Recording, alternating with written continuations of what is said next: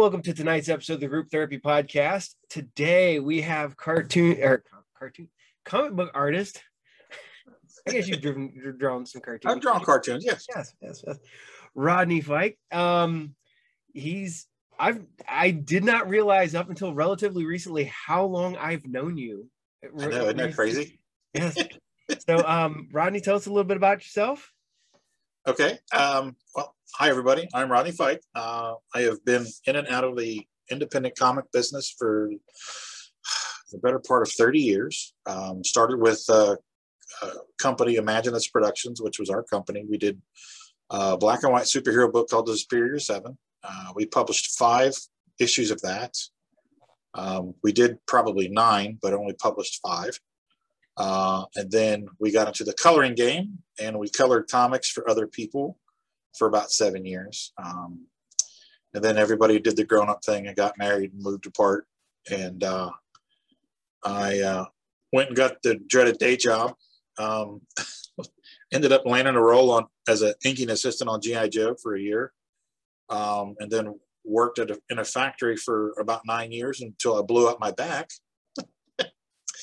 And then, which was kind of a blessing and a curse, because it got me back into drawing because I couldn't do anything while I was healing after my surgery. And that's when I met my wife, Tina. And gradually, I was telling her about my heyday back in the 90s. And we gradually got back into the comic business. We formed Hasm Productions in 2009. And we launched with Peanut Pudding and Jelly, which was our flagship title at the time. It was a semi-autobiographical book about my brother and sister and I as kids, believing that we were actually superheroes. And it chronicles the tales of that. We did 6 issues of that. We have a trade compiling the first 4 issues, and then floppies of issues 5 and 6. And we also have, as you can see in the background there, Roadkill Rampage, which we will be launching a Kickstarter for issue 2 on October 20th. And we also have Pitter Patter, which we are currently fulfilling the Kickstarter on issues 1 and 2 of that. We've got them in the mail. We're putting together the packages. So those will be going out very soon. And in between, I've done various other things. I also have a book called Unchained. That was a one-shot that we did. And we re-released it with an additional backup story in that. So that's available, but it's just a one-shot. It's not an ongoing thing. So that's what I do. I do all various kinds of freelance work, inking work for folks, coloring work. I'm constantly dabbling. Yeah, like I said, we were talking about that. I was like, you have one of my fan letters that I wrote. Yes, because I loved Superior 7 when I was I would say when we went, but I was 17 maybe when I found that and 17, and I fell in love with that. I used to run into you guys at, I think, either the Jubilee shows or the shows over in Indianapolis and down in Cincinnati and stuff. Shows. Every show I do is I'd pick up a new issue. I have all of them. I have like 1 through 5. Now that you tell me that there exists a 6, 7, 8, and 9 somehow. Well, in various stages of production. That makes me want to go, who has those, and can you get me digital copies? Okay, well, let me tell you this. Let me tell you the tale of woe to a certain point. Dion left. Dion Knuckles left to go pursue other aspirations, and we were going to replace Dion with Greg Land. And Greg Land actually did issue 6, and I have the completed thumbnails, and I have 17 pages penciled and inked. But then he got hired by CrossGen. Ooh. So, and it was sudden, and which we were kind of cheesed off about. So he left suddenly, and I don't want to say it was a bad break, but we ended up not being able to publish the book. Ooh. So that was issue 6. And then we did the Savage Dragon crossover that actually got done, and Dion did the artwork for it. But there were some discrepancies in the script. He didn't follow the script, or I don't remember exactly what the detail was. So we had a second artist, Matthew Martin, redraw it. And then our financing fell through. We had a backer that was going to back us, and then that fell through. So we couldn't go through with publishing it. So in the meantime, while we were producing the Savage Dragon crossover, I was trying to find people to replace Greg, and I would get 6 pages of a story here and 6 pages of a story there, and never found that one consistent person that was of the quality or level that I was looking for to continue on with the book. And then we started getting a lot of work coloring, and so we were making more money coloring than we were producing the books. So we just started coloring, and then we got a client out that was based in Pasadena, called AOCOM, Alpha Omega Communications, and it was a religious book. It was all about it was called Angel Wars, and we worked with him exclusively for 3 years. He wrote the books. We developed the characters. We worked with Clint Holinsky, artist out of Minnesota, and I was let's see, I inked the first issue. I was a talent coordinator, so we went out to San Diego, and I found a couple of artists out there. They were all in line for portfolio interviews and for image. Just like two rows of guys sitting in chairs with their portfolios, and I walked through and was like, let's see, I'll take him and I'll take him. And I stopped, and I had my business cards, and I introduced myself, and I ended up hiring 2 of the guys right there on the spot. And the one guy was the artist for Angel Wars. Well, it was going to be a second book called The Illuminati, because Clint Holinsky did the first. I think we ended up doing, 2 issues, colored, pencil inked, colored, and I colored. Me and Doug Kramer colored everything. But the guy that owned the company, he set aside X amount of dollars for it, and he had hired a couple guys over in Europe to go to all these book fairs and stuff and research. He knew nothing about the comic industry, and he wouldn't listen to us because we weren't college educated. So he was roped into believing a couple of guys across the pond that were feeding him a line of crap, and they basically duped him out of all his money. So company went, belly up, and none of that stuff ever saw print. So almost 3 years of work. Just I know how that is. I got hired years ago. I wrote like 6 books, and I don't think any of those books ever saw the light of day. Yeah. I picked up with like issue 2 of one book and stuff like that, and the guy put all of his money into the first, I think, 2 books, and basically blew all of his money, and nothing ever. I never saw a penny. Never got nothing out of it. But yeah, it is what it is, I guess. Learning experience.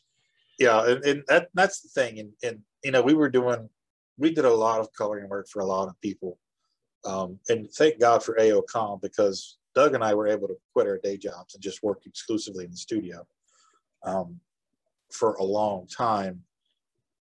And during that time, I was trying to pick up. I did a lot of work for Boneyard Press, Art Fisher, Checker Comics, which was up in Dayton. Did some work with them. Lightning Comics. Oh, out of Michigan. Yeah, because they did. Bloodfire. Helena. Yeah. Double Impact. Creed. Yeah.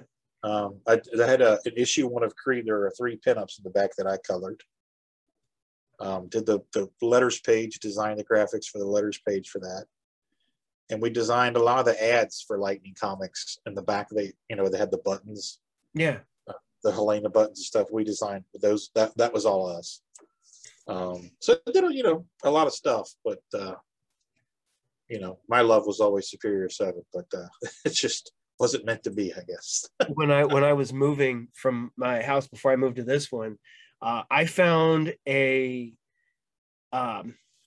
piece of artwork I got off of somebody. I want to say, you know, of course, it was one of the Dayton or Cincinnati or shows or whatever. It's from when you guys were pushing Freak Force. Oh yeah. And I know this is why you were going to have the crossover with Savage Dragon, because he wanted the rights to Freak Force for the Freak Force. Yeah. Yeah. You guys had the rights to it beforehand. Yeah, you know, and he was so cool about it. He sent us a letter, and I called him, and we talked on the phone, and he was very, very cordial. And he was like, I just don't want to mess with, you know, lawyers and all that stuff. He's like, how about what do you say we do this? You know, you guys change your name, and I'll let you guys do a crossover with Savage Dragon with your Superior 7 guys. And I was like, okay. So we renamed the book Project Metaforce. Mm-hmm. And the guy that we hired to do the artwork, Jeff Wesley,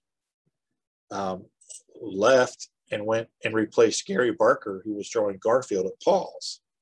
So Gary left, retired from doing that because he'd been doing that for a couple of decades. Mm-hmm. And Jeff Wesley replaced Gary on Garfield and couldn't draw our book anymore. So at least we were losing them to good projects. Oh yeah. So I had hired another guy. His name is John Aboigby. He's here in Cincinnati now, but he's from Baltimore. His father was some kind of an art teacher or professor at UC, and he's a sculptor. And he's a phenomenal sculptor. He does sculptures for Black celebrities. He's done them for Bill Cosby and Denzel Washington and, you know, A-listers. Mm-hmm. So that was his father. And John, we hired John to replace Jeff.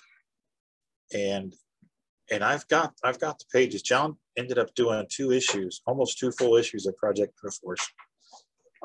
But when our financier fell through, we could never see those through the light of day. So I moved all that stuff over here to the studio a couple of years ago, and I was flipping through it, and I'm like, man, this book would have been fire. It was so fast paced, and so, I mean, you remember how the Superior 7 was. Oh yeah. So in your face, and so just action.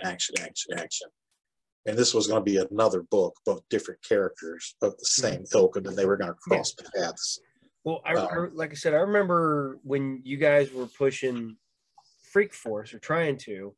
Yeah. And like I said, I got the piece of artwork, and somebody was doing the coloring on it, and it's literally half colored somewhere. It's in my collection, boxed away somewhere.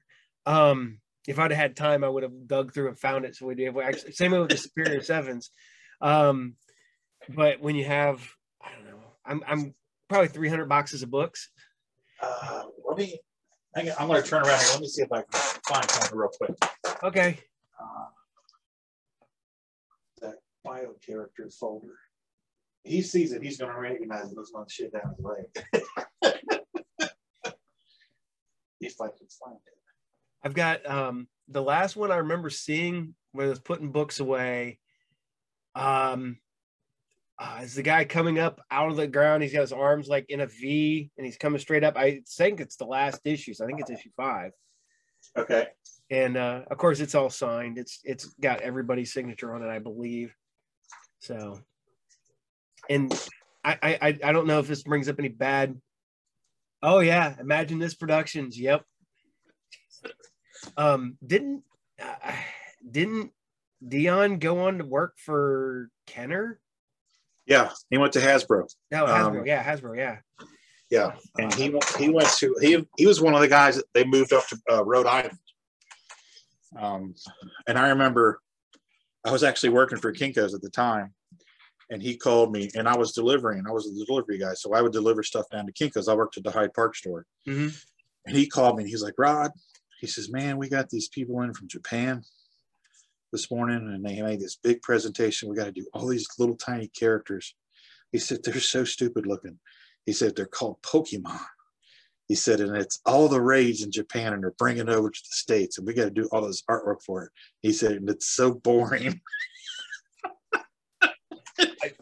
I could totally see that, because them first batch, my kids loved Pokemon, and them first batch, they're so basic. There's not really a whole lot to them. I could totally see that being boring. It's crazy. Oh yeah. Oh my God, this stuff is crazy. Yeah, there's a whole issue. Aaron Locke. I don't know if you don't know Aaron Locke, because he didn't like the spotlight. He did almost 2 issues for me. Oh, here we go. Hang on a second. Gary Barker colored this in the hotel room in Chicago. We were drunk as skunks. Yeah, I have that. Yep. And mine is Garfield down at the bottom. Yep. He says, color. I want to say it's 2/3, so I don't think the big B guy in the background is finished on mine. Okay. Or if he is, he's partially finished. So who was coloring it? Was it me or Dion? Or Chris? Do you remember? I cannot remember. It's shoot. I think that's BT. I think that's before Tina. That's got to be before my wife. Wow. So yeah. There you go. Oh geez.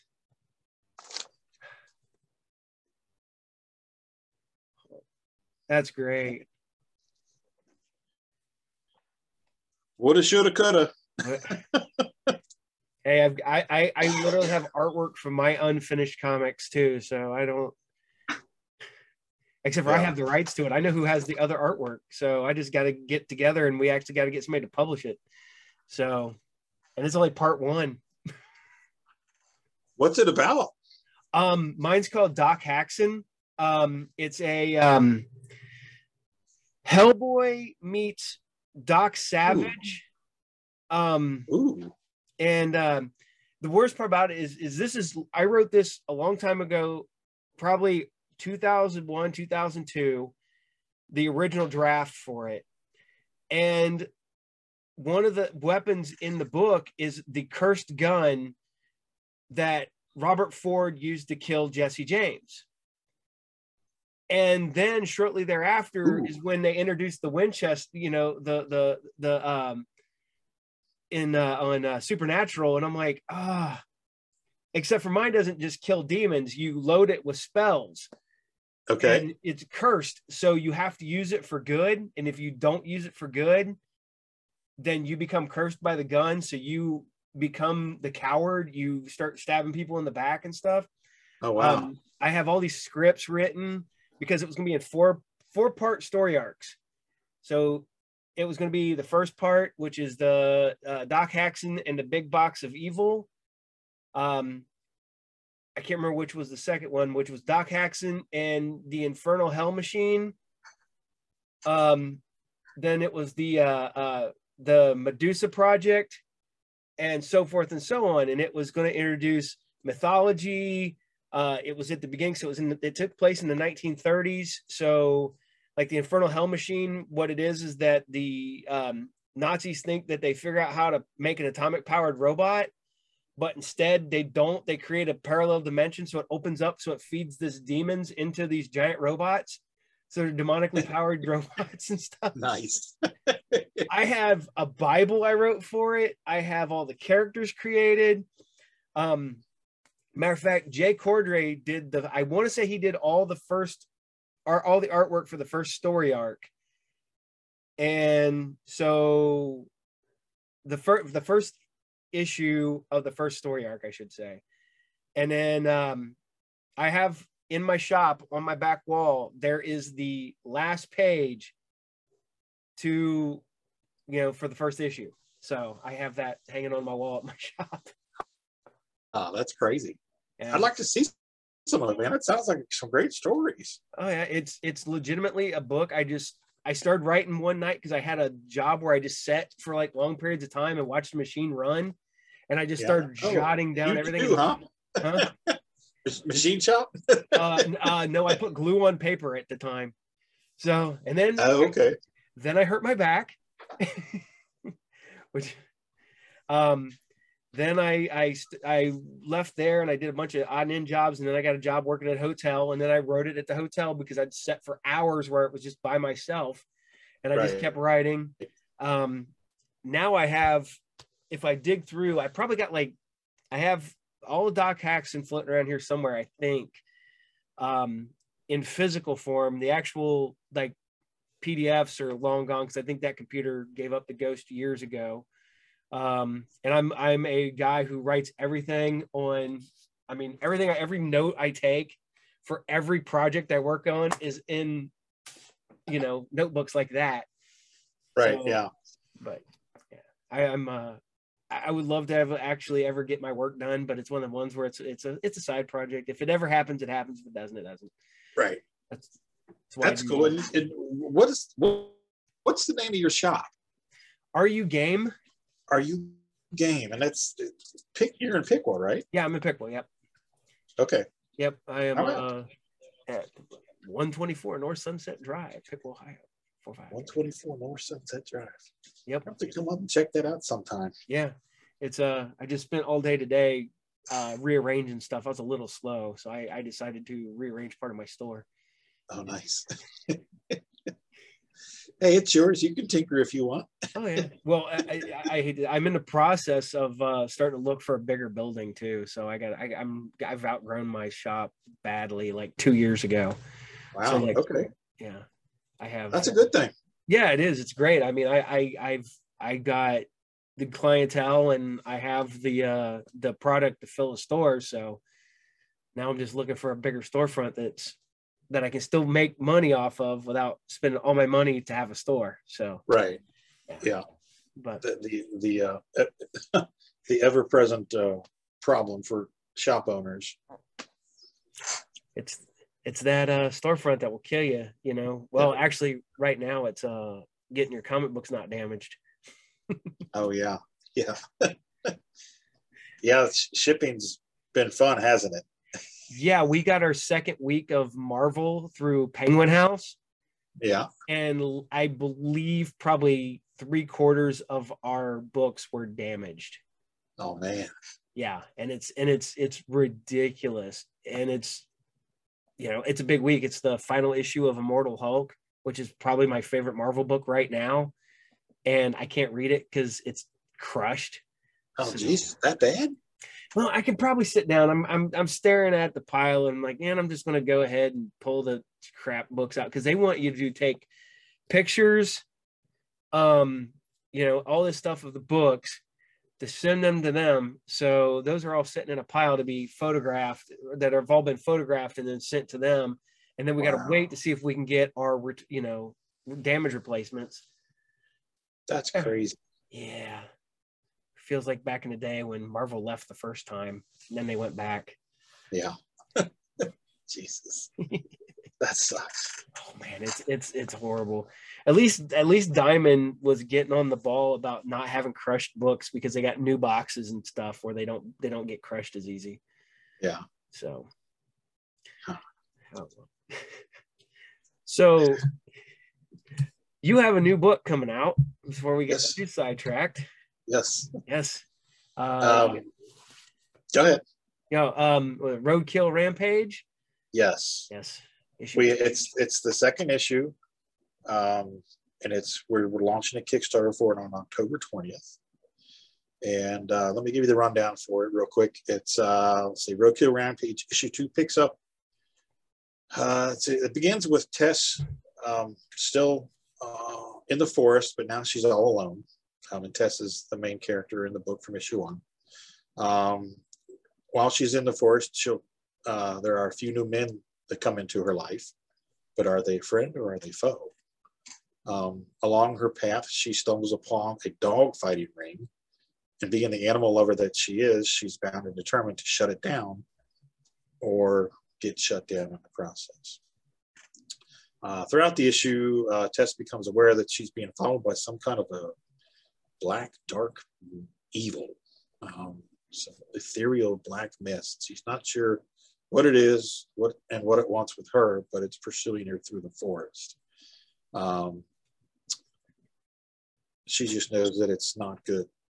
deep in her bones. So that's kind of what the issue is in a gist. And it's I want to say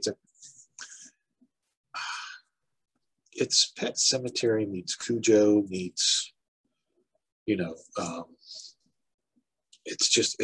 a lot of, when I write the book, I'm thinking of like Jeepers Creepers, and and of course my favorite is Halloween. So it's the damsel in distress. It's Laurie Strode, in the forest, and she's trying to find her way back home after the events of issue 1, and of course there are pitfalls all the way through, and she doesn't know what the hell's going on and why it's going on. So we get a little more. We peel back the ending a little more in issue 2, reveal a little more, but we raise more questions than we answer. So I am currently, the issue 3 script is done, but I have to go back and give it one final go through before I give the script to the artist, Sean Langley. Really good artist from Gallipolis, Ohio. He's the artist on issue 2, and he's going to be doing 3 and 4 for us.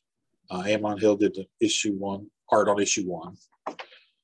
So it's a pretty fun ride. A lot of scary, gory stuff. So come along and hop on the Roadkill Rampage train and ride it with us through the forest.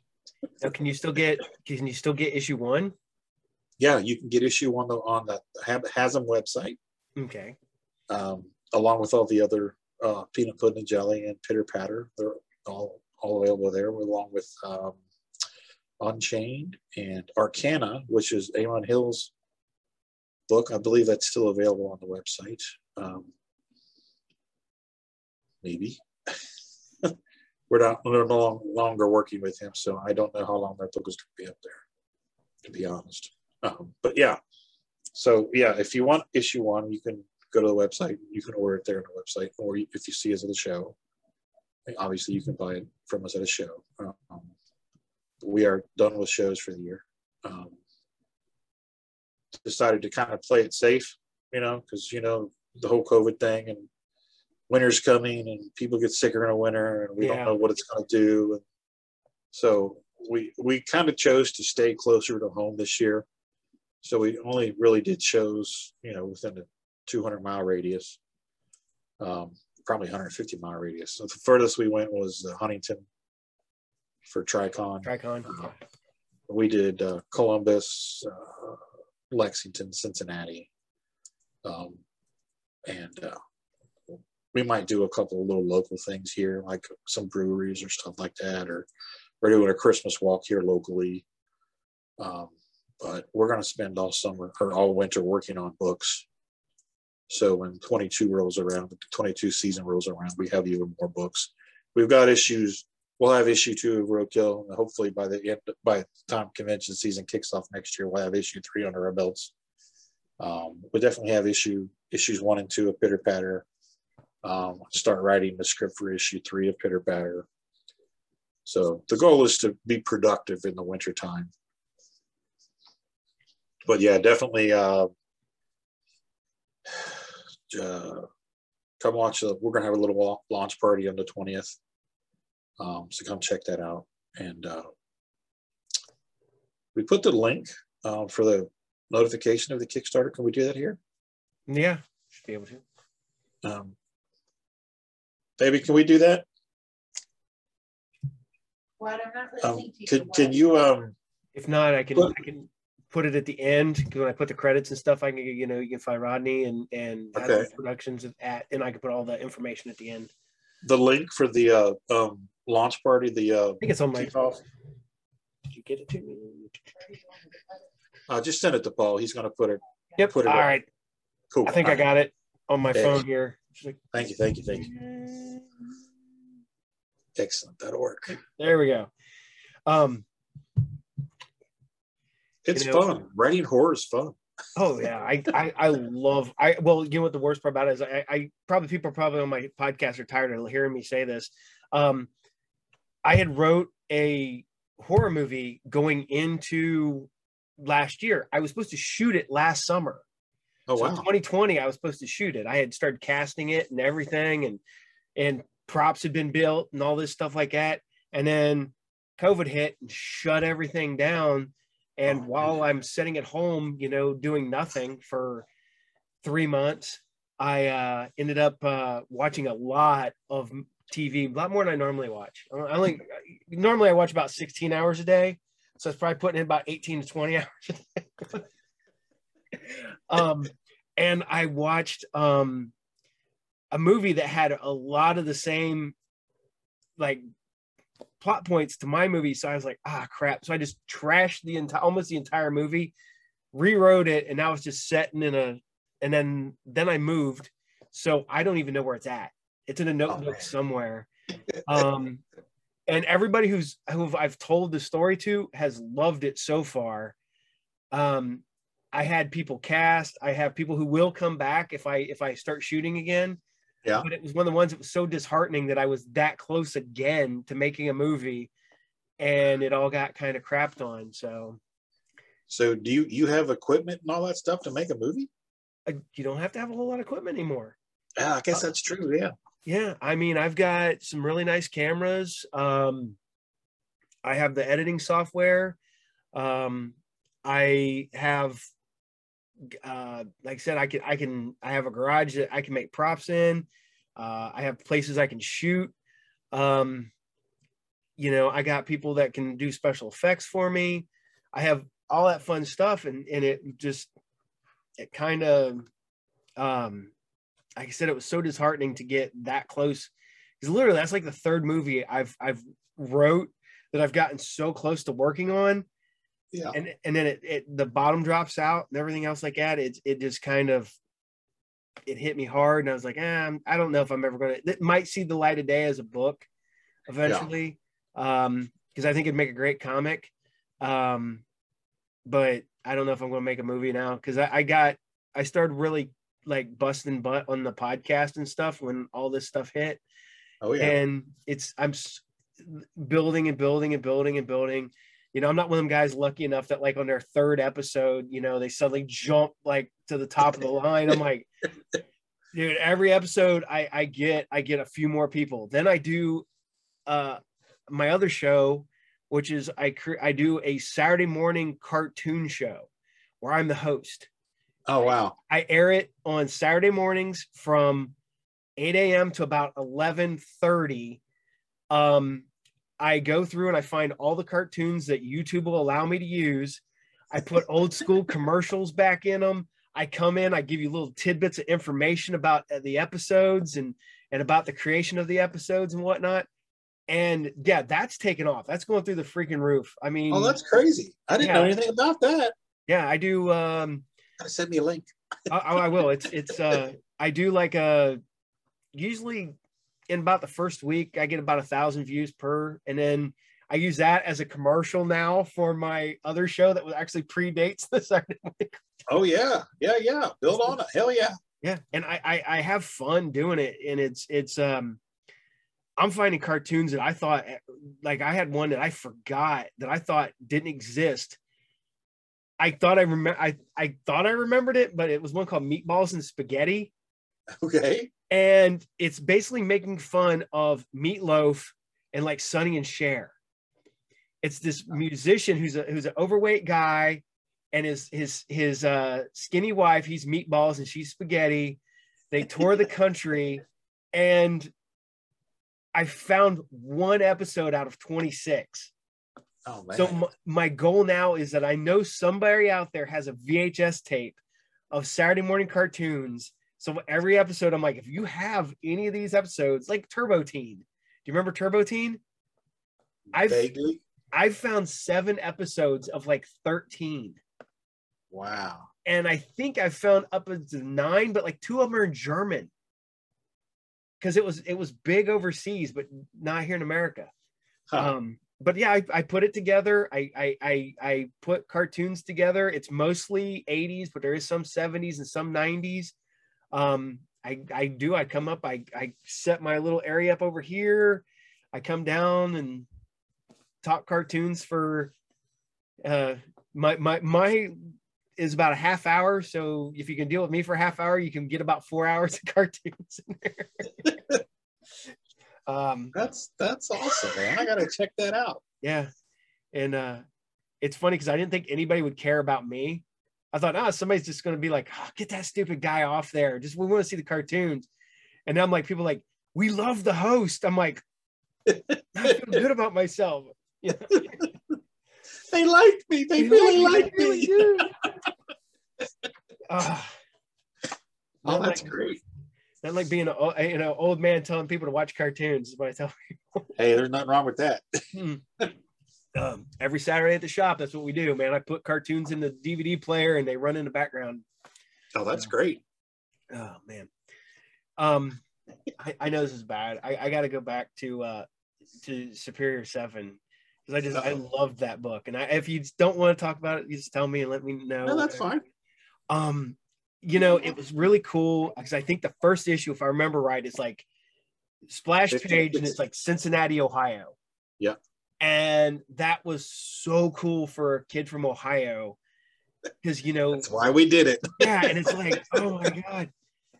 It was fun seeing, something take place in Ohio. Yeah. And then now years later, was it Jeff Johns did 2 books that take place in Ohio and one takes place in Piqua. Well, all of the Marvel stuff takes place in Ohio now, the movies. Oh yeah. Somewhere in Ohio. Yeah. They all filmed in Cleveland and Cincinnati. That's crazy. Oh, yeah. It's what sparked that was I was such a Marvel zombie when I was a kid. And I read Wolfman and Perez's Titans. Mm-hmm. I read Firestar, I read Batman the Outsiders, Amazing Man. And I didn't like that they weren't real cities. I mean, yeah. I knew Metropolis was basically New York, and I knew Gotham was basically New York. But I liked Spidey swinging through Fifth Avenue or swinging through Central Park and the landmarks and stuff, and I liked that. So that was a huge influence. And when we sat down to do it, I'm like, okay, we said we're going to do it. We're going to base the team in Cincinnati, and we're going to have landmarks.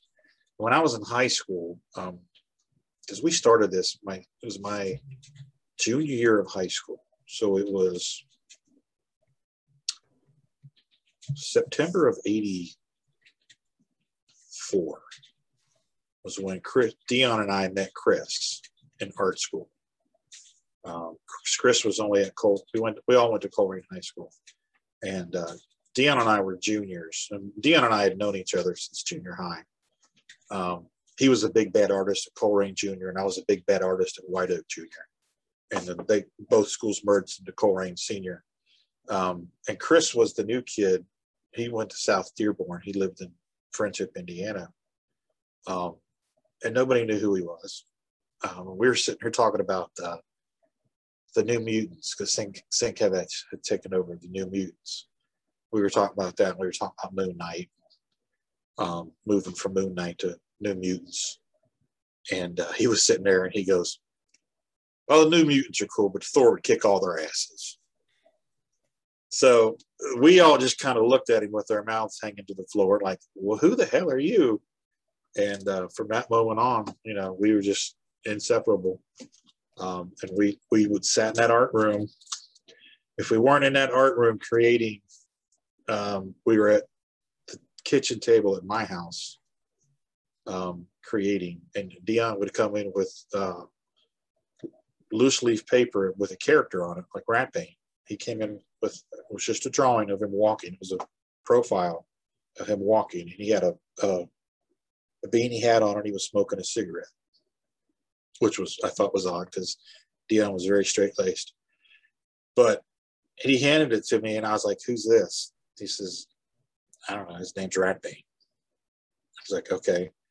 So I took that drawing, and Chris and I came up with the backstory for him. And Mass was the same. Mass was just a headshot. He did a headshot of this character on a piece of paper. And no name, no nothing. And so I came up with the name of Mass. We did a whole backstory on him.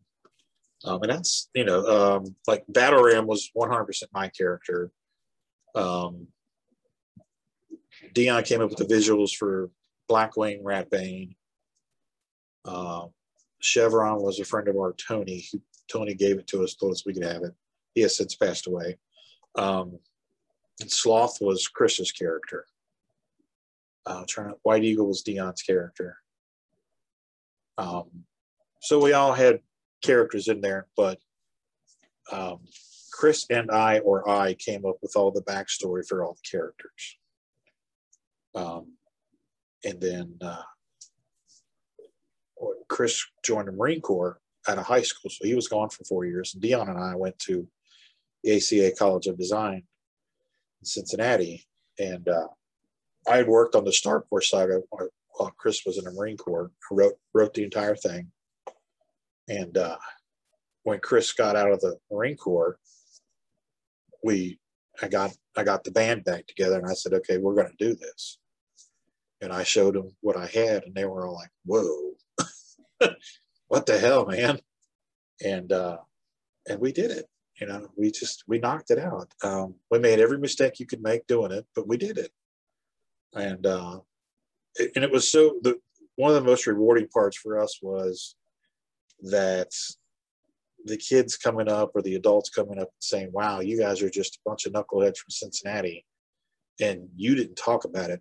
You didn't just talk about it, you're actually doing it. And that was really cool, because we didn't realize at the time how much influence we had on Josh Blaylock. Oh, yeah. I've got fan mail from him.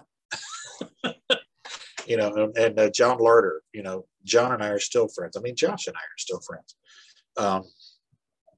John always tells me, you guys really, really, influenced a lot of people. You might not realize it. He said, but you really did. And then when I stumbled across your letter, and I'm like, oh shit, is that Paul? That's Piqua Paul. Yep, that's me. I'm like, oh my God. When you sent me that, I was like, I had to look. I'm like, that's my horrible handwriting. I'm just like, oh my God, that is, and I'm like, holy crap, that you guys kept that for that long. And like I said, you guys, Superior 7 kind of like stuck with me a lot when I was a kid. Like I said, I still have mine. I have all the signed ones, everything. And mind you, I've lost everything over the years. Yeah. I mean, I had to sell off my collection a couple times because I had, when I hurt my back, I was off work for about 6 months. So, no money coming in, you start selling off your stuff till you get your money. Right. I went from like 40 boxes down to 4. I kept them Superior 7s, stuff like that. Been there. And here's the thing. Your first issue inspired a book that I wrote with my superhero team I created called The Elite. It's funny because this predates DC's Elite, DC Justice League Elite and stuff like that. My first issue took place in Cincinnati. I had a splash page with Cincinnati, Ohio. It took place. I doubt they would have allowed it, but it was going to be during a Bengals game. And, basically going to be the Cincinnati football team. You weren't going to see, the logo or nothing like that. But that's where it all starts with my book. It was going to be Cincinnati, because it was basically the team was based out of Wright Pat. I had all this because I'm from here, so I wrote what I knew. And right, exactly. So yeah, I have a box of all of the fan mail we ever got, and I still have every piece. Wow. Yeah, all of it. And we got mail from 5 continents. Ooh. Yeah, Australia, West Germany, Europe, it's all over. And I've still got it all. That's even more amazing that you have all that, and you still found my letter. It is just dumb. But what it was is it was in a notebook of stories, and I think I was going to respond to you, And I don't know if I ever got around to it, or because I used to answer fan mail all the time and I would send stuff to people. Mm-hmm. I would do some, like a head sketch of somebody, or I would color one of the prints that we always had at the shows and would send, send stuff. So it wasn't with all the rest of the stuff. It was in the envelope. But it was amongst a bunch of artwork, because I was moving artwork. Mm-hmm. And it was in a stack of artwork, and I opened it up and I'm like, Paul Lee, really? That Paul Lee? And I opened it up and I started reading and I started giggling. I was like, oh man, this is awesome. That was my the first store I was part owner of. And what's up, Vince? My youngest hanging out down here right now. What's up, Vince? Yeah, Vince. What you doing, bud? You looking for something? What you looking for? Okay. I don't know. He's looking for trouble. That's exactly what he's had a meltdown a little bit earlier. He was really good. I have to tell everybody this. He's got autism. He's good 90% of the time, but when he's bad, he's bad. So he just has a meltdown. He had a meltdown earlier today, but now he's been good. So now he'll just wander around the background. He'll probably sit down. Do not turn it up. Turn it down. Can you hear that? No. Okay, good. No. So he comes down here and watches, because he wants to watch the big TV. I got you. He's got his own big screen TV in his own room, but he comes down and watches my TV. So, well, he wants to hang out with Dad. Oh, he always wants to hang out with me. He's with me most of the time. I mean, he goes with the shop with me and hangs out, and he's That's my good. buddy. He takes good. everywhere. But oh my God, but going back here with that, yeah, that was my first shop I was part owner of. That predates me and my wife, so that's at least 28 years ago. So wow, that's just that's crazy to me. That it's hard to think how long ago all that was. Oh yeah, and this issue 1 of Superior 7, we released that in 90? Yeah, I was still in high school. Yeah. I graduated in 86. What about you? 92. 92. Okay, so okay.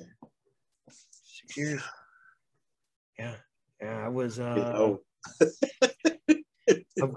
closing in on 50, and actually a couple years ago, because he was outrunning me, and he was fast. Now he's strong. So the kid's a bull of a kid, and I was chasing him at the park one day, and I'm like, I couldn't keep up. I'm like, you know what? I need to go to the gym. So I started working out, and now I'm probably in the best shape I've been in since my 20s. I was going to say, you look thinner. Oh yeah. Last time I saw you. Probably last time you saw me, I was about 220. Okay. I'm 180 something now. How tall are you? 5'9". Oh, okay. I was 175, 180 in high school, but I was 6 foot. I'm 6 foot, so yeah, I weigh a little more than that now. A little more. Oh, yeah. Well, it got bad, but it was one of the ones where my body shape was so weird, and I was getting kind of puffy and stuff, and I looked, I was like, man, I can't keep doing this, and my wife got me eating healthier now, and now I it's weird to go back and look at like a year ago, because I used to get up every morning and eat 2 sandwiches for breakfast, and Vince, turn down, thank you, and now I eat maybe a sandwich a week. I don't eat bread if I eat a couple hamburgers, I'll eat like one with a bun and then one without a bun. Yeah, it's weird being healthy now, kind of, I guess. Well, yeah, I'm not a big bread guy, but I like my dogs and my burgers on bread. So if I can have that, I'm okay. I can give up most of the bread. I like whole wheat pasta, so that works. But I love vegetables. I love chicken. I can do it. When I set my mind to it, I can do it. I've lost 55 pounds before, and I've lost 45 pounds before. So I can do it. It's just I have to set my mind to it, and I have to really, stick to it. Yeah, haven't gotten to that point, and I need to, because I put I've got my COVID 40. I'm carrying that around. Yeah, I need to get rid of that. I was like, last week, with the weather change, we went from being really hot to cool, and now we're back. When we went back to being hot, my allergies were just killing me. My nose is all stuffed up. Everyone's like, "Are you sick?" I'm like, "I've just got allergies. I can't." Yeah, but I feel fine. I just got to blow my nose all the time. My nose is all stuffed up. That's exactly what I was doing. And of course, my wife works in she's a medical assistant. She works at a doctor's office, and she looks at me and goes, "Are you sick?" I'm like, "No, I'm fine." So I saw that today's your anniversary. So Yep. Happy anniversary. Thank you. How many years?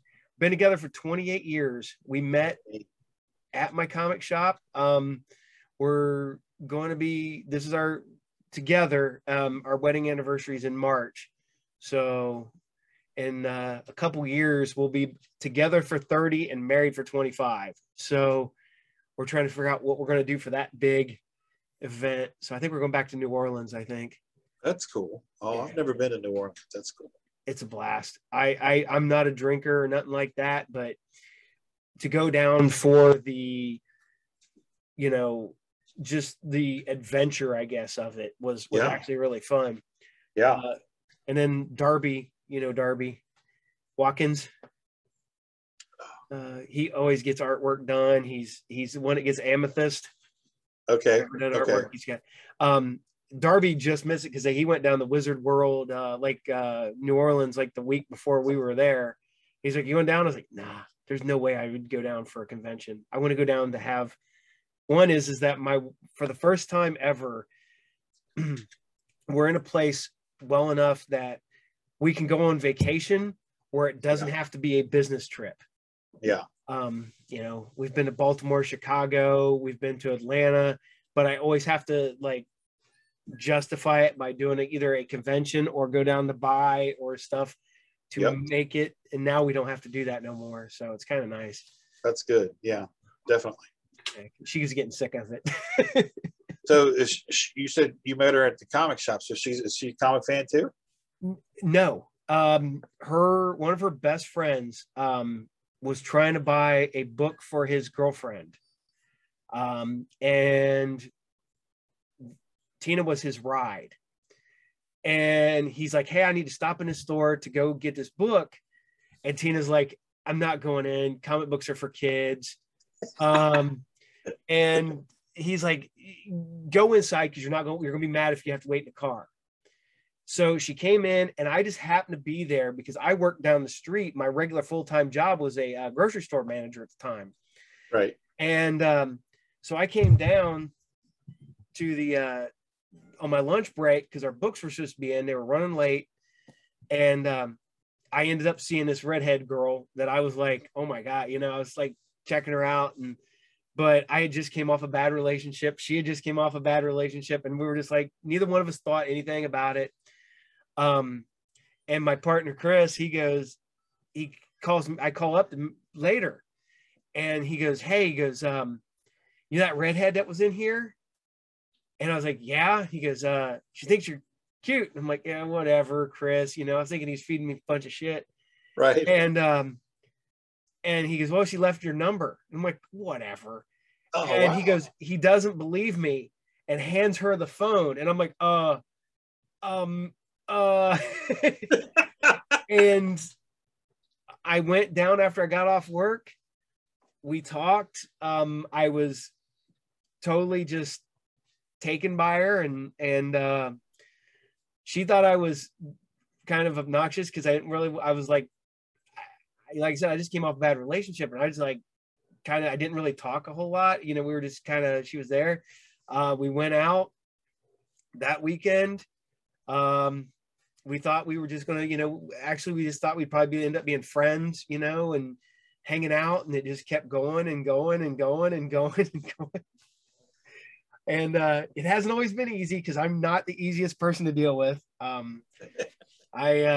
get moody and I have, you know, dealing with my OCD and stuff like that, but she's put up with me and I love her to death and I got 4 great kids because of her and that's awesome. Yeah. If you can find a woman that'll put up with your shit and still love you despite it all.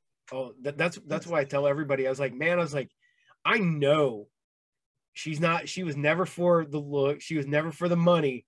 She loved me for who I was. And they're like, what? It's like, because I didn't have money when we met. And I was a dorky kid when we met. And I was like, she stayed with me through all of that. And she knew from day one that I was the guy that had the comic shop. I was the guy who collected books. I was, you know, the horror movie guy. She knew that from day one.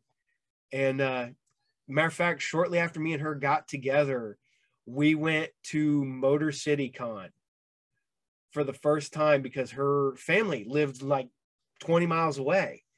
Okay. And we went up there and I remember taking her because that was back when girls did not go to comic conventions. Oh yeah. It was, man, could you imagine if we were in our 20s now? It was legitimately, I think when me and her went, there was maybe 10 girls and like 2,000 guys. And half of them were booth babes. Yeah, exactly. And girls with their boyfriends like, what did you bring me to? Yeah. What is this shit? Oh yeah. And we go in, now? Oh, and she walked in and she just looks around. She goes, what did I get into? And then she ends up, because she loves artwork. She's not really a comic collector. She likes certain artists. Right. And like she's a huge fan of Joe Linsner. She loves Tim Vigil. You know, and then of course her like mainstream stuff is she loves Poison Ivy from Batman. So any type of Poison Ivy book comes out, I usually get it for her. You know, she might have 2 short boxes of comics and stuff like that. But yeah, it's never been her whole thing, but she stuck with me through all of it. So that's awesome. I speaking of Linsner, I just did a spot illustration for Joe Monks. Oh wow. He's down in Florida now. He's blind. Oh, did not know that. Yeah, he I don't know if it was macular degeneration or what, but he's blind. But he directs movies. He's really big into horror. I don't know if he directs movies still. I know he did when he was blind, when he was still up in New York. But he and his wife live in Florida, and she recommended me to him to do a spot illustration. So it's on my page if you want to check it out. Check it out. And he's putting together, because he can't travel. He's just going to do like local shows in Florida. When his wife can go with him and be his eyes. But he's putting together, he's doing basically, I think they're going to be like Ashcan format, but it's going to be like zines. It's all going to be horror related stuff. And he's basically reaching out to some of his old buddies from back in the day for the artwork and stuff. And he mentioned something about me doing some sequential work for him.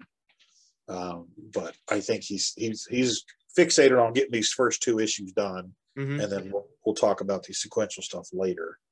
But yeah, so I thought that was cool because he was the one back in the day. We went to New York in '90 and we sat next to him and we sat in between Linsner and Monks and Eastman and Laird. And we were in the middle. And Joe was just, if you've ever met Joey Monks, he talks a mile a minute. He's very passionate about what he does. And he just schooled us about comic book buyer's guide and I'll get all the addresses and put together your submission packs and blah, blah, blah, blah, blah. Send it out to all these guys. And there's 15 distributors and you get, they're all on the back comic. We knew nothing about any of that stuff. And really opened our eyes to a lot of it. And then we went back in '92, and with we had the first 2 issues, and we had issue 3 in production. So we had like sample pages in a binder. But we were sitting there, and these kids, these black kids, come up, and all we heard was Superior 7. Oh man, they didn't tell us the Superior 7 guys was going to be here. And they come running up to the table. You guys got books? You got books? We're like, yeah, we got issues 1 and 2. We're like, oh man, because they lived in the Bronx, and the book was sold out everywhere in the Bronx, and that was our biggest area, obviously because it's so densely populated. But New York City was our highest, our biggest area of consumption, where we sold the most issues. And then Houston, Texas was number 2 for whatever reason. But anyway, so they couldn't get books, and they couldn't get reorders from Diamond. So we ended up having to reorder. Remind me to tell you a story about issue 1 being stolen. Then based on that conversation, we ended up doing reorders. But yeah, there were like five kids, and they were freaking out about it. And we had that character binder, and they were flipping through and checking out all the characters that they hadn't seen in the books yet. And the one little kid looks at Dion, and he goes, and I said, yeah, that's Rat Bane, that's the leader. And he looked at Dion, and he goes, yo man, I know you had something to do with that, brother. And Dion looked at him, and he looked at me, and he kind of smiled, and he said, no man, he said, actually that was his idea, I had nothing to do with it. So the kids was like, what? But your whole little gaggle of kids, man, bought their issue 1 and issue 2s and was running through the convention. You talk about, man, you can't buy that. No. That was so awesome. But anyway, we got back to the city here after a 17-hour drive, and we got home at like 2 o'clock in the morning, and we left everything in the car. Bad mistake. We go out in the morning to unload the car. Chris had a little Geo Metro, little hatchback. The hatchback was shattered. We had 3 boxes of issue 1 gone. Those were our remaining issues of issue 1 gone. All of Chris's markers gone. Everything that was in the back was gone. So the only copies of issue 1 that we had were our own personal copies. So yeah. And they never resurfaced? No, we went to we were in an apartment complex over Price Hill. We went to all the dumpsters and checked them, because as soon as those kids found out they were full of comics, they just ditched them. And we walked all over those complexes looking for the boxes, never found them. So. I thought worst come to worst, man, somebody would have taken them and dropped them off at, like, try to get some money out of them at a shop or something. Oh no, we ran that gambit too, to the whole loop, 275. Looking for them. Lawrenceburg, all over the place. Kentucky, yeah, and nothing. They were just gone. That's probably 300 copies, just gone. So if you come across the stack, across a big stack of them somewhere. Yeah, it's man, that's bizarre. I've had stuff stolen out of my car, but nothing like that. I literally had somebody break into my car one time and go through my stuff and take like a handful of things instead of just grabbing everything and running. Yeah, they took time. They went through my glove compartment. They looked through, and this is back when everybody had cassette tapes in their car. Yep. I had probably 100 cassette tapes. They took like 5. It would have been easier particular. to grab the bag and run off. They stole 5 cassette tapes out of What 5 cassette tapes did they take? I want to say like Pantera and maybe some good shit. Yeah. Well, and then years later I got broke into, and by this time I kind of got smart, and I wasn't keeping my CDs, my regular CDs in my car. I kept like either just that's the CD themselves or burnt copies. Yeah, I always made burnt copies. And they stole the burnt copies. And they stole, the worst part about it is that I had the burnt copies of Johnny Cash and burnt copies of Robert Johnson, the Millennium Collection. Oh, man. And that's like, I think it's like 4 discs for both of those. And they stole those. And those were literally just in a slip thing in my car's glove compartment. They took that. Yeah. And that we knew who did it. That's the worst part about it. That was the one where when the cops showed up, they're like, well, we can't find it. We don't know who did it. And everybody's like, the guy that lives in that house right there, the one that's staring at us through the window, it's him. And their cops are like, well, we don't have any proof. I'm like, everybody knows it's that guy who does it. And then like 3 weeks later, he gets busted breaking into a dentist office. And he steals like implements. He steals like dental tools. Stuff there's no way you could sell. And the worst part about it, the worst part about all that was, he didn't sell any of it. It was all in his, because he was in an upstairs apartment. Yeah. There was an attic. He found the door to the attic. He was storing all that stuff up there. So when they find him, they find everything. Oh, wow. They find just everything he had stolen. And then the cops sat on it for, I don't know how long, till everybody just kind of gave up and just let the cops have their shit. Because that's messed up. Oh, yeah. But it was bad because everybody's like, that guy right there, that's the one who stole everything. A scumbag up there in the window. Yeah, that's looking at us. The one who's like peeking behind the window so you can't see him. That's him. But oh man, I got way off topic on that one. Oh man, I'm not gonna lie. Good, man. Next time we do a show, you do a show, and you need to bring me some pages or something that I can see of the original run of Superior 7, because I have to see that. Like I said, what is that? Almost 30 years ago that book ended. Yeah. And it's one of the things that I always wanted back in the 90s. Yeah. Tina, you've got a Tina and I've got a Tina. And her worst thing for her to hear come out of my face is back in the 90s. She hates that. Cost me so much money. Cost her so much money. Oh my God. Just to get my characters back. So they were my characters. Oh, that's what scares me about one book I did. That one I told you about that takes place, it starts in Cincinnati. I had a guy do the artwork on it. The first issue was done. I saw the artwork. I seen it all. That guy bolted and I never saw him again. And I don't know whatever happened to the original artwork. I don't know if he kept it. He could have published it for all I know. And I've never seen a penny of a book I wrote. And but it's a minefield, man. It really is.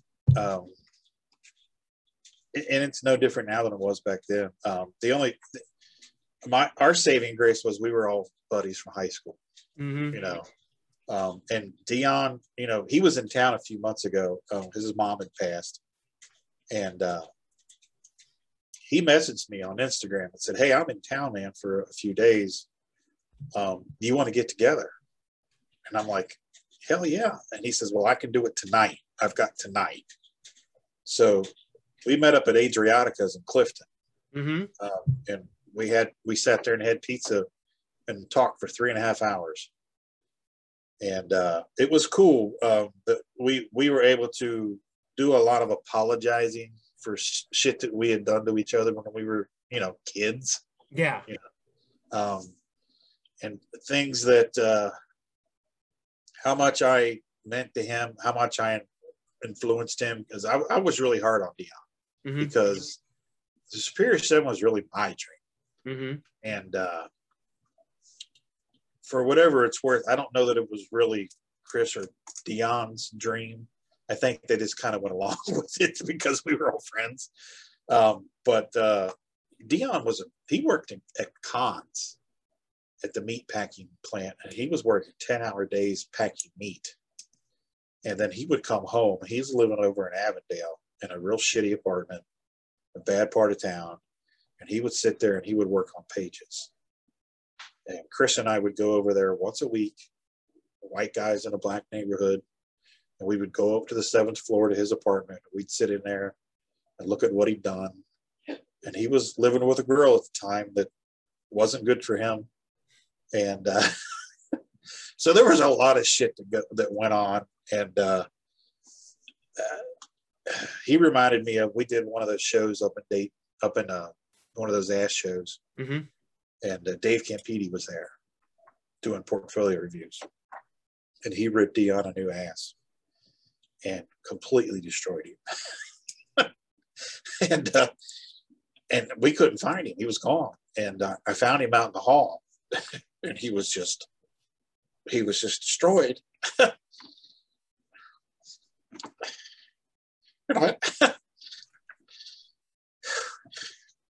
went out there and I got him and I said, come on, screw that guy. What does he know? And I brought him back inside and we met Gary Barker.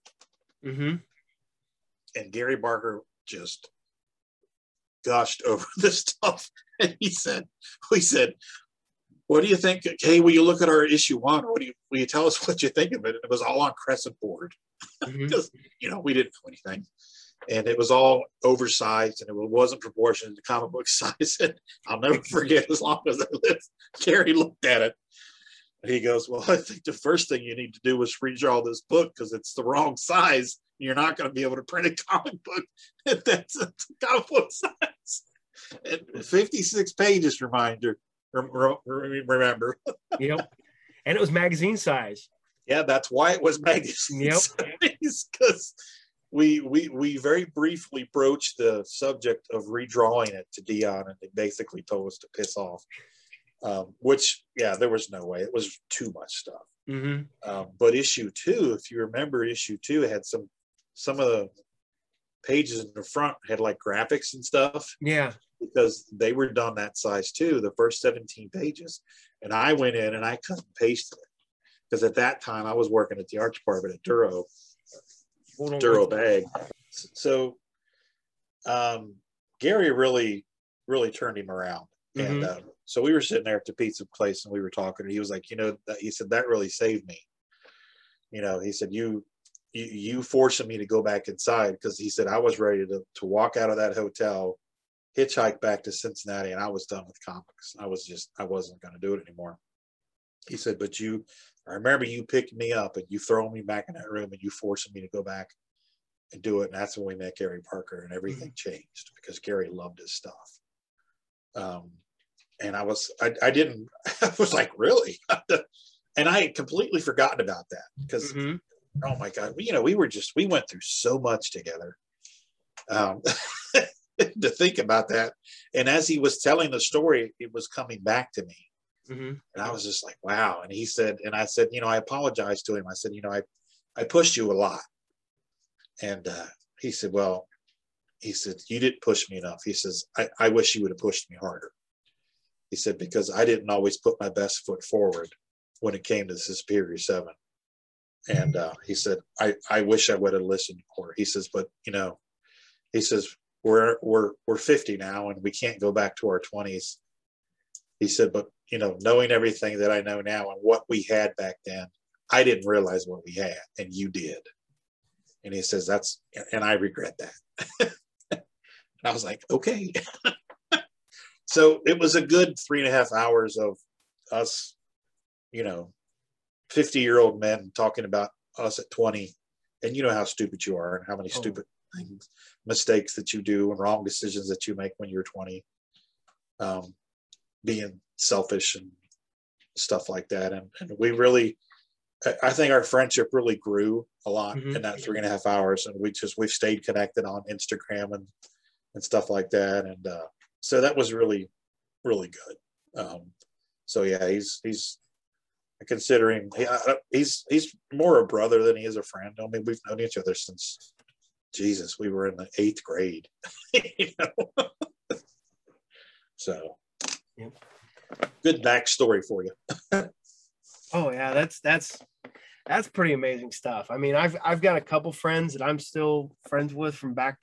I got one of my really good friends, and we see each other sporadically because just life, he's we've been friends. Literally, our parents were friends before me and him, either me or him were born.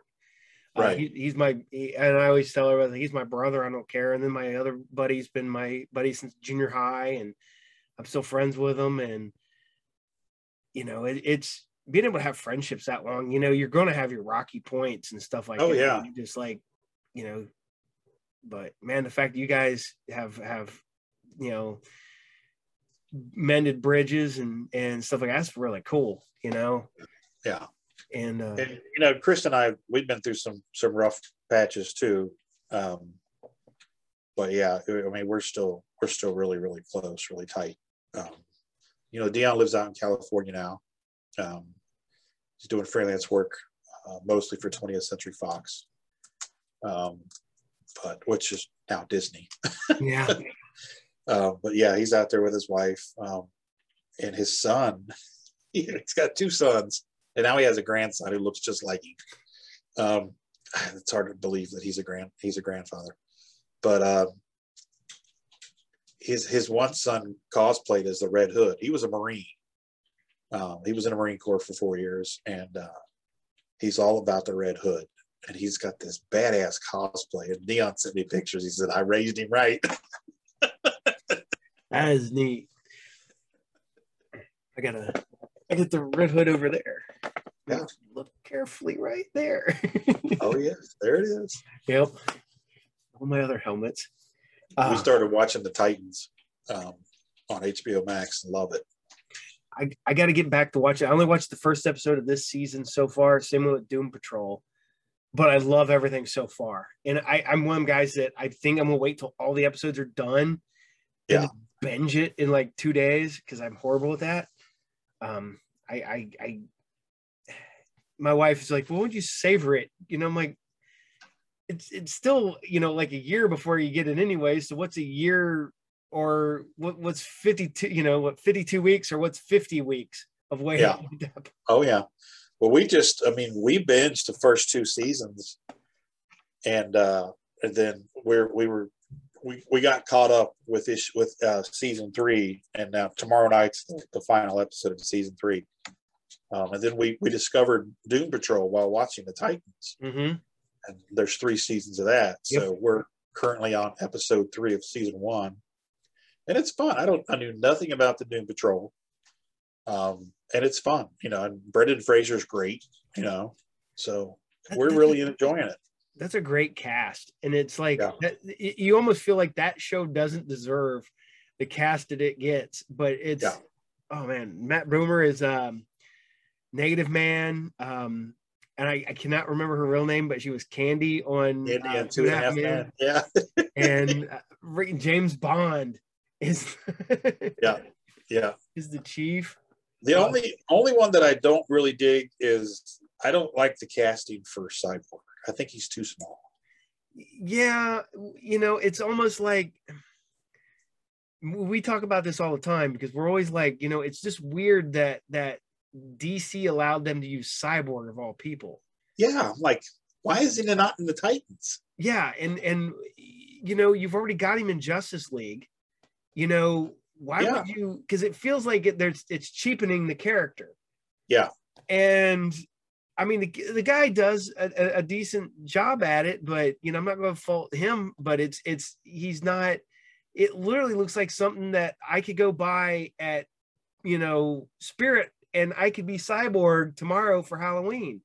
Yeah. And that's what bothers me. That's it too, because I keep looking at it and going, wow, that looks really cheap. Mm-hmm. The fact that he's too small. Yeah.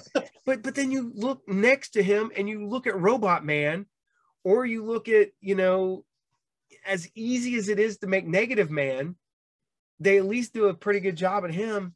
Okay, this is the one thing I did have a problem with. That's not what I figured the Negative Being to look like. The Negative Being always to me was just a void, a black void in the shape of a person. And it's things like crackly lightning. But I get that a black void wouldn't read well on TV, but reads great in comic form. Right, exactly. Oh yeah. That's one of the only things I was talking about stuff I've written And people go, well, why don't you try to make the movie into a comic? I was like, sometimes it'll work as a movie because it depends on the medium. Sometimes it can work in both. Sometimes I don't think it can. Yeah. Well, that's the thing with Roadkill Rampage is in my head, it is so a movie. Mm-hmm. And then I do pretty comprehensive thumbnails mm-hmm. that I provided for issue 1 and I provided for issue 2. But I don't think I'm going to provide as comprehensive because I've come to realize through some recent conversations with artists that handcuffs them, and I never thought of it that way. Mm-hmm. I know how it is in my head, so I know what I want to see when I flip through the book. Mm-hmm. But again, that handcuffs the artist. So, and Sean and I talked about it, and I said, okay, there's going to be a couple of scenes that I want a particular way, mm-hmm. but the rest of the book, I'm going to leave it up to you.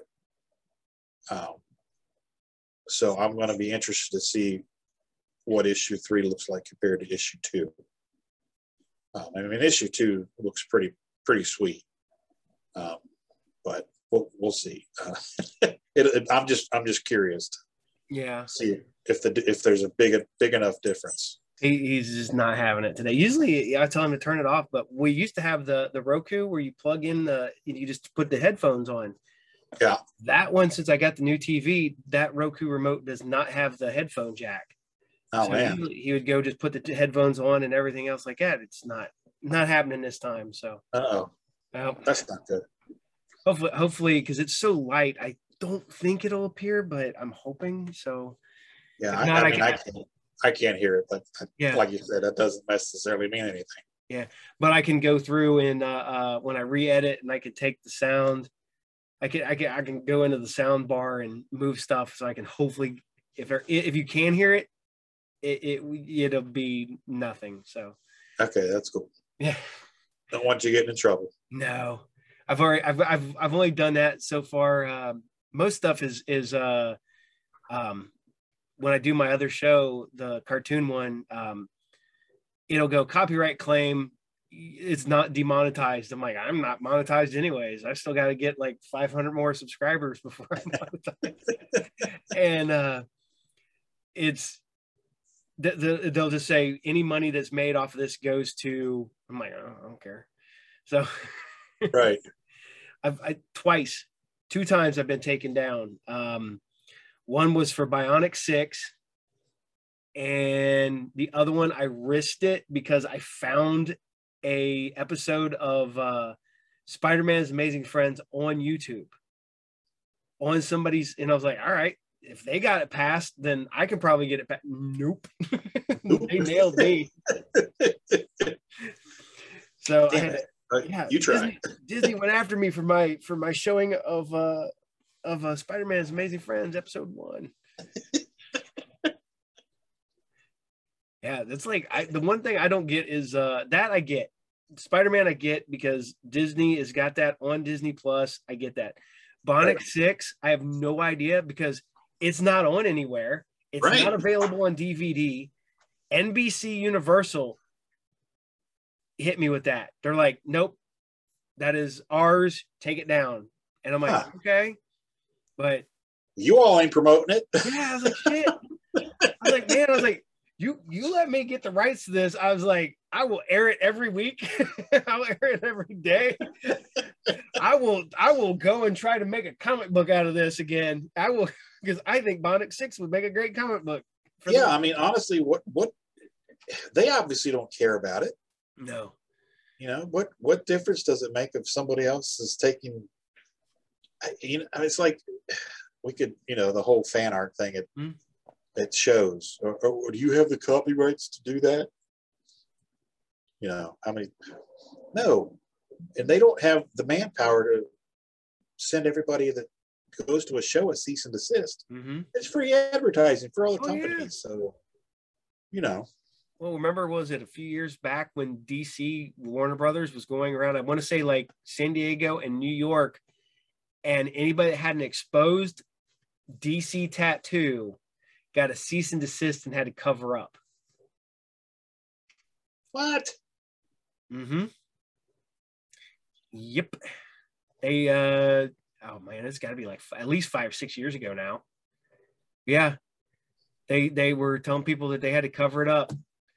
Let's see if I can pull it up here on my phone here. They went after people for that. It was cover up your tattoos while you're out and about at conventions. Let's see. How the heck can they enforce that? I have no idea. I don't think they could. DC tattoos.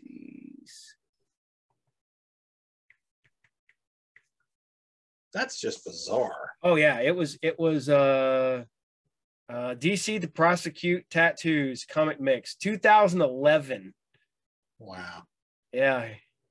And yeah, they went after people for DC tattoos back then.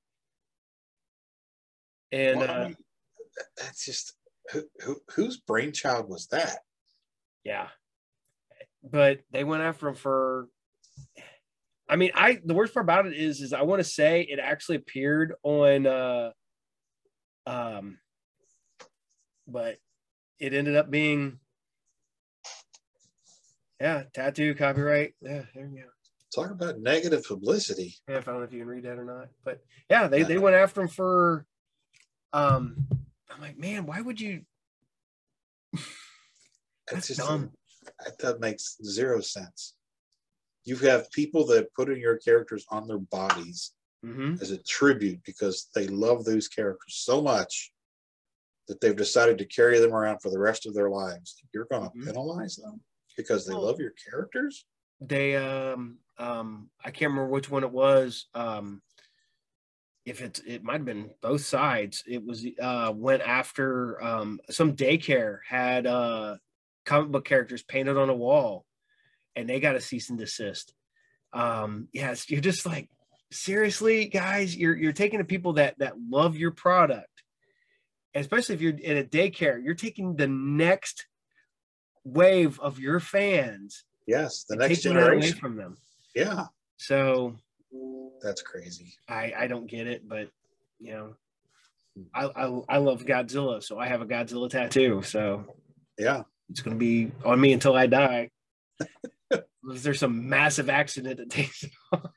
Burns it off. Got Megatron over here, and I got Voltron and Mazinger Z, and nice. Yeah, that's my one buddy who's he's a comic book artist. He's a tattoo artist / comic book artist. He realized that he wasn't making much money doing the comic book thing, so he started tattooing.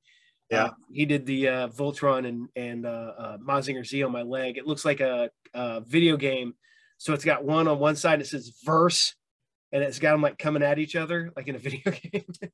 What's his name? Casey Anderson. Casey Anderson. Okay. Yeah. He's semi-local to me. He's actually tattooing out of Yellow Springs now. So he's actually driving. Okay. He was a hell of a drive for him to drive to me, and now he's driving all the way yet even further. Hell of an artist. If I had some of his art floating around here, I'd show you. Right now I'm working with a guy named C. Raymond out of San Antonio, Texas. He did I used one of his pre-existing books, and we did a store copy of the book. So I had 50 copies of his book, signed and numbered 1 through 50. And then on top of that, I bought some of the original artwork.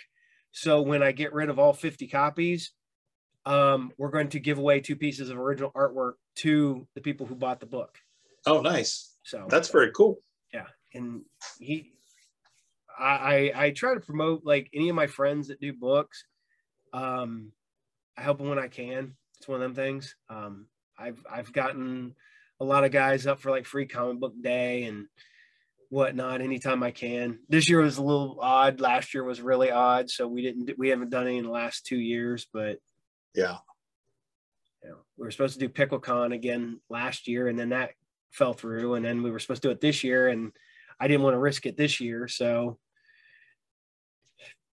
next year. Yeah. Wait and see. Yeah. I've so far I've done the only shows I've personally done, set up and sold at have been the Dayton shows. I've gone to a City? no, I did Jim and Dan shows. Jim and Dan. Oh, okay. Yeah. Jesse, it's hard for me to do Gem Cities being 2 days. Yeah. It's hard for me to leave the store and to take that much product out of the store because my, Right. to justify taking it's I make too much money on Saturdays at the shop to walk away from it. Oh yeah, that's a good thing. Yeah, but now Sundays, since I'm closed on Sundays, I'll go to do Sunday shows all the time whenever I can if they're local. So, do you ever go up and do Ash? I haven't done Ash in years. And it's funny because we just talked about them a couple days ago. It's funny because the last time I did one, it was weird because it was almost all the same people. Yeah. And that's weird. Almost, you can almost set your clock, like watch, like, man, this guy, and there he is. And you're like, I haven't seen that guy in 10 years and he still walks in at the same time. Well, yeah, when we started going back when we were doing peanut pudding and jelly, we did a couple of Ash shows, and it had been 10, 12 years since I'd done it. And it was the same thing. It was the same people in the same spots. Mm-hmm. But we had new product. So the first couple of times we did it, it was okay because it was a new product. And then it was, it was the same thing. We made, when we were up there with Superior 7, we used to kill that show. We made damn good money. Oh yeah. A lot. We did that show a lot, probably twice a year. I was just telling some guys a while back because they're talking about shows, man. There's a lot of shows. I'm like, man, I was like, you don't even understand. I was like, when I was in the heyday, so 91 to I don't know 94-ish, I guess. I did at least one show a weekend, if not two. I would get off work on Fridays. I would load up the vehicle. We would do a show in Dayton on Saturday. We would drive back, restock, then drive to Columbus and do a show. Or we drive to Cincinnati, or we drive to Indiana, or we drive to Zanesville, or we drive up to Toledo, or we drive, every weekend was at least one show. And hell, at one point, Dayton had two shows. Sometimes Cincinnati had two because you had actually in Cincinnati you had Sharonville. I want to say Indianapolis had two shows because you had the Ash show at Shadeland, and then you could go a little further up the road, like the weekend later, and there was another show. It was a Jubilee show. Yep. And every weekend, at least one show, sometimes two.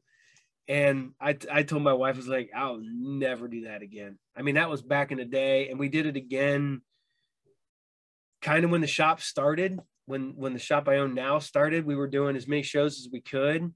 Yeah. And I'm like, I don't need to do those no more. I make decent money at the shop, and I'm like, I'm not packing up everything on a Friday night. Oh, it's hard to do that with a 50-year-old body. Well, I had teenage boys at the time. My two middle boys were my oldest son was off in the Navy, but it was I just pawned a lot of work off on them. Heck yeah. I still do. My 22-year-old, he works for me. He watches his younger brother 2 days a week, and then he works for me. We're going to slowly get more hours for him at the shop, but he's him and his brother just moved out. My son Brandon is 24, just bought his first house, and I'm like, man, I just bought my first house at 46. Shh. But and also if I would have bought my first house at 24, I would have lost it because I've gotten laid off and everything else, and off work for 6 months, and you got to pay those house payments while you're off work. So, and they don't go on pause. No. At least my car payment. Well, I can't even say that because I still deal with that to this day. I was supposed to have it so that if you were off work, injured or whatever, my car payments would either get paid. And I found out that that was a scam. Oh man. And what they do is, they just run you around. They just give you the runaround until basically you either pay the place or you lose your car. Yeah. And most people end up paying it once they get back to work. Well, I fought with it. And I kept getting paperwork. They're like, I'd call and I'd be like, hey, I need to talk to such and such. Why isn't this getting taken care of, man? I'm supposed to be getting this taken care of. And one day I was looking at my paperwork and the guy, my contact information was I.L. Ford. And I'm like, who the hell has a first name I.L. Ford, And then I'm looking at my paperwork and highlighted was installment loan Ford Thunderbird. I.L. Ford. Oh man. And because you would call and he'd be on vacation. He'd call, he'd be in a meeting. He'd be out for the day. And it'd always just give you the runaround. And it was a scam. It was and I didn't find out till years later. And by the time I found out, it was too late for the lawsuit that they had going. And oh man. Yep. But I ended up keeping my car, but I had to fight with it. Yeah. I actually told him to come get it one time because the engine had gotten screwed up, so it didn't even run. And I'm still paying car payments on it. And I called the guy up and he goes, we're going to come and get your car. I'm like, keys are in it. Take it. I'll tell you where it's parked. I was like, it's out on the street. I'll leave it unlocked. You can come get it. Let me get my shit out. And never took it. I ended up paying it off finally. Then they, because my mom and stepdad were co-signers on it and I paid it off. And then they told me that I still owed like $500 on it. And I'm like, I don't owe you nothing. I was like, I paid this car off. I've gone through hoops for you guys. I was like, this car is paid off. No, you still owe us $500. I was like, I'm not paying it. I was like, I'm not giving you another penny. And I was like, I'm trying to get this settled. And my mom and they just called my mom and stepdad up. And then they threatened them with $1,100. And they went and got the money out of the bank and went and paid it the next day while I was fighting to try to get it taken care of. I'm like, if you would have just let me take care of this, it would have gotten taken care of. But all they did was have to scare them and they ran and took care of it. And I'm like, 20 some years later, I still deal with that. Yeah. My mom and stepdad will still bring that up to this day. I was like, I've got kids. I've paid every bill. I've lost everything and I've paid my bills. And that car will still get brought up to this day. Well, that's a parent's job. Never let you forget. I told my kids. It keeps you sharp. My youngest one back there, I give him crap all the time. I was like, before you, Daddy, had hair. He was like, I had hair at one point. He don't care. He's just like, whatever. Yeah, he's got a pretty thick mane of hair back there. I saw him when he came. Oh, he's got his mom's hair. So do all my boys. Man, they got their mom's hair. So they get just thick head of hair. But you know what? None of them can grow a beard for nothing. Really? I can be a wolf man in like a week. I am currently a wolf man. Yeah. Well, it's bad. I'm one of them guys that has to shave all the way up here. Oh wow. Oh man, because I'm sitting there last night. I'm sitting in my bathroom. My wife got one of the magnifying mirrors. I'm like looking at it, and I'm like, oh man. It's like take the hair off. Can't grow here, but I can grow hair here. So maybe you can pull some of this up through here. I can be one we part it. There you go. A comb a real up and over. A comb upper. I keep telling my wife I'm just going to shave it all off, but I also, like I said earlier, I have OCD, and one thing I despise is I hate people touching my hair. It just sends cold chills down my spine. Yeah. So I'm one of them guys is like, I don't like getting a haircut, and to have somebody shave my head will be have her do it. I need to, but even that. You remember, I used to have long hair too. Yeah. And we were in a studio one day, and because I used to, I wore it in a ponytail for so long. Mm-hmm. And one day I was in the bathroom and I was shaving and I was brushing my teeth. And I'm like, you know what?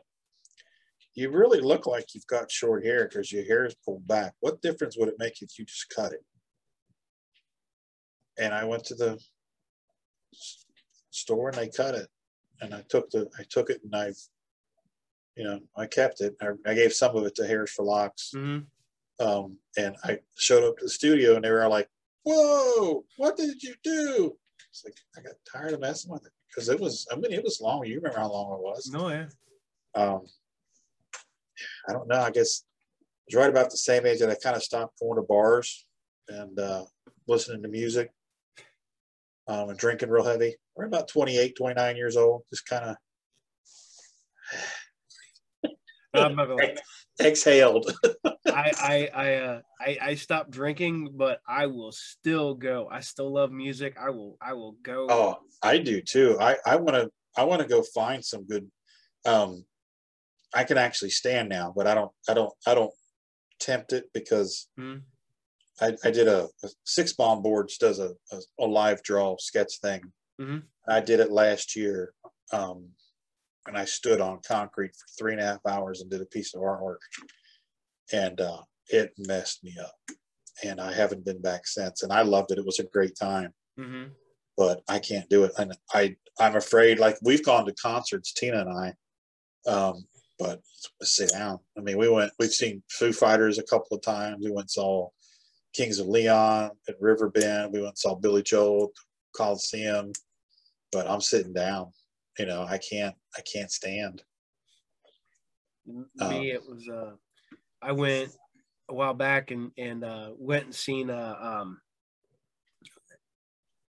was a while back now, but I went and seen Anthrax. Anthrax, one of my favorite bands, going back to yeah. And I'm sitting there and my buddy's like, "Did you get in the pit?" I'm like, "Oh God, no. I'm in my 40s."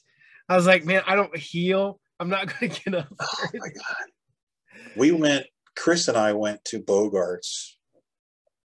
This was probably 8 or 10 years ago, and saw Wolfsbane? Wolfmother? Wolfmother. Yeah.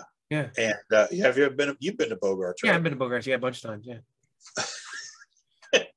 We were standing on the edge of the pit, and I was just like, and at that, then my back was really screwed up. I was in a lot of pain.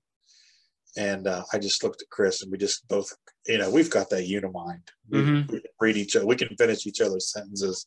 And we just kind of looked at each other and just got this evil grin. And he's like, it effing sucks, doesn't it? We because we both wanted to jump in, because we would always jump in and go the other way. It was going in a circle. We jump in and go the opposite way.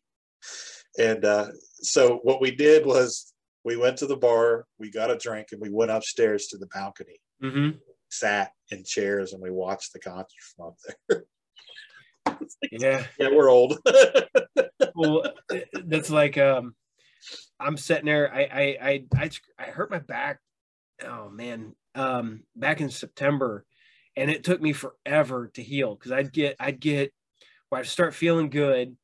And I'd take a couple of days off from the gym and I'd start feeling good. And then I'd go back and then I would be miserable. I couldn't walk. And then finally one day I looked at my wife. I was like, she works at the doctor. I was like, get me in. And she's like, are you sure? I was like, get me in today. And I had a fist-sized knot sticking out of the lower left side of my back. It was the muscle was tensed up and twitching like this. Oh, Jesus. And the physician's assistant, she's like, well, let me see it. I pull it up and she's like, you're in pain right now, right? And I went, yeah. She goes, I can see your back moving. She goes, it's just twitching. And she goes, can you relax it? I'm like, no. I was like, I am relaxed. I was like, it won't relax enough. And so finally I had to get on, which I hate doing, is I had to get muscle relaxers and painkillers to let it calm down.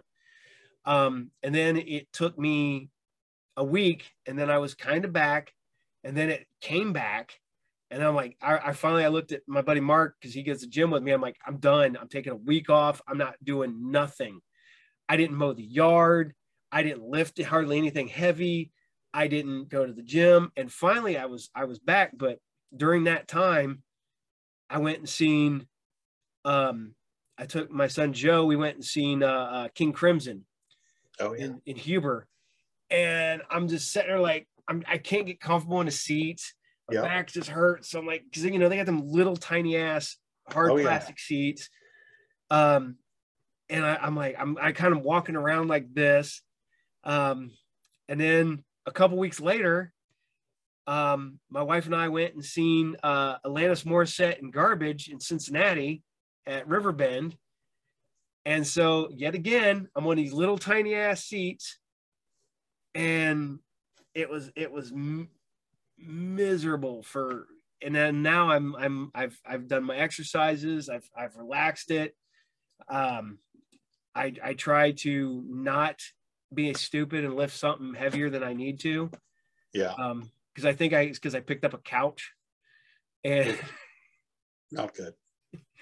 Yeah, it's one of the ones where you're like, I hated to say this, but I was probably the strongest out of everybody there, and everybody's trying to pick us up. Like, I just grab it and I throw it in the back of a truck instead of everybody fighting with it, because they're like, just grab this side, grab this side. I'm like, no, just there it goes.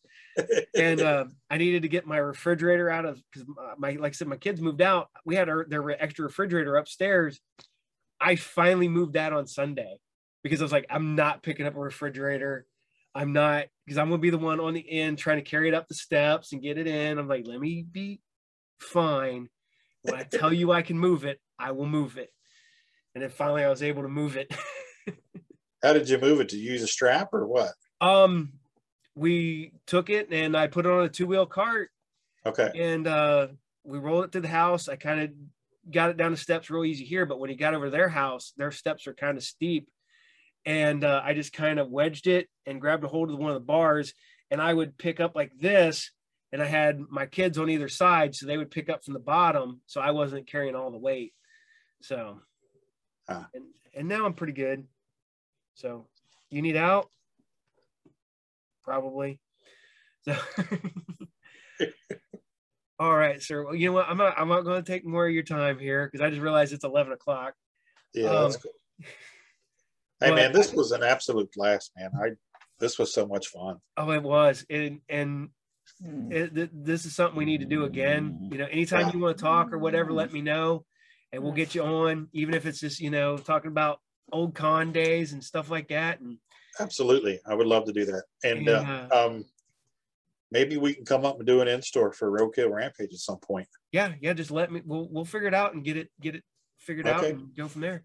And like I said, I do appreciate, you know, like I said, 16-year-old Paul loved Superior 7.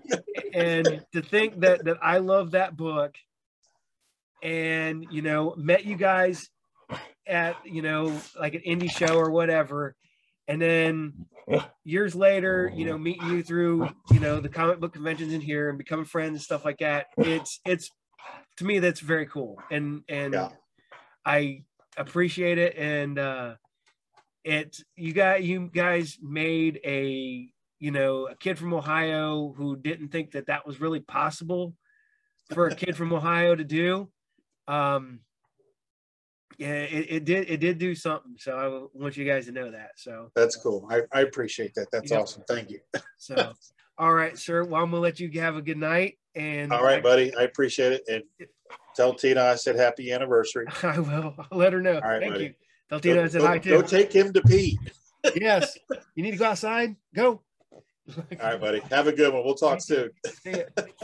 And that is all for tonight's episode of the Group Therapy Podcast. You can find more of Rodney. We will set his information up at the end, at the credits.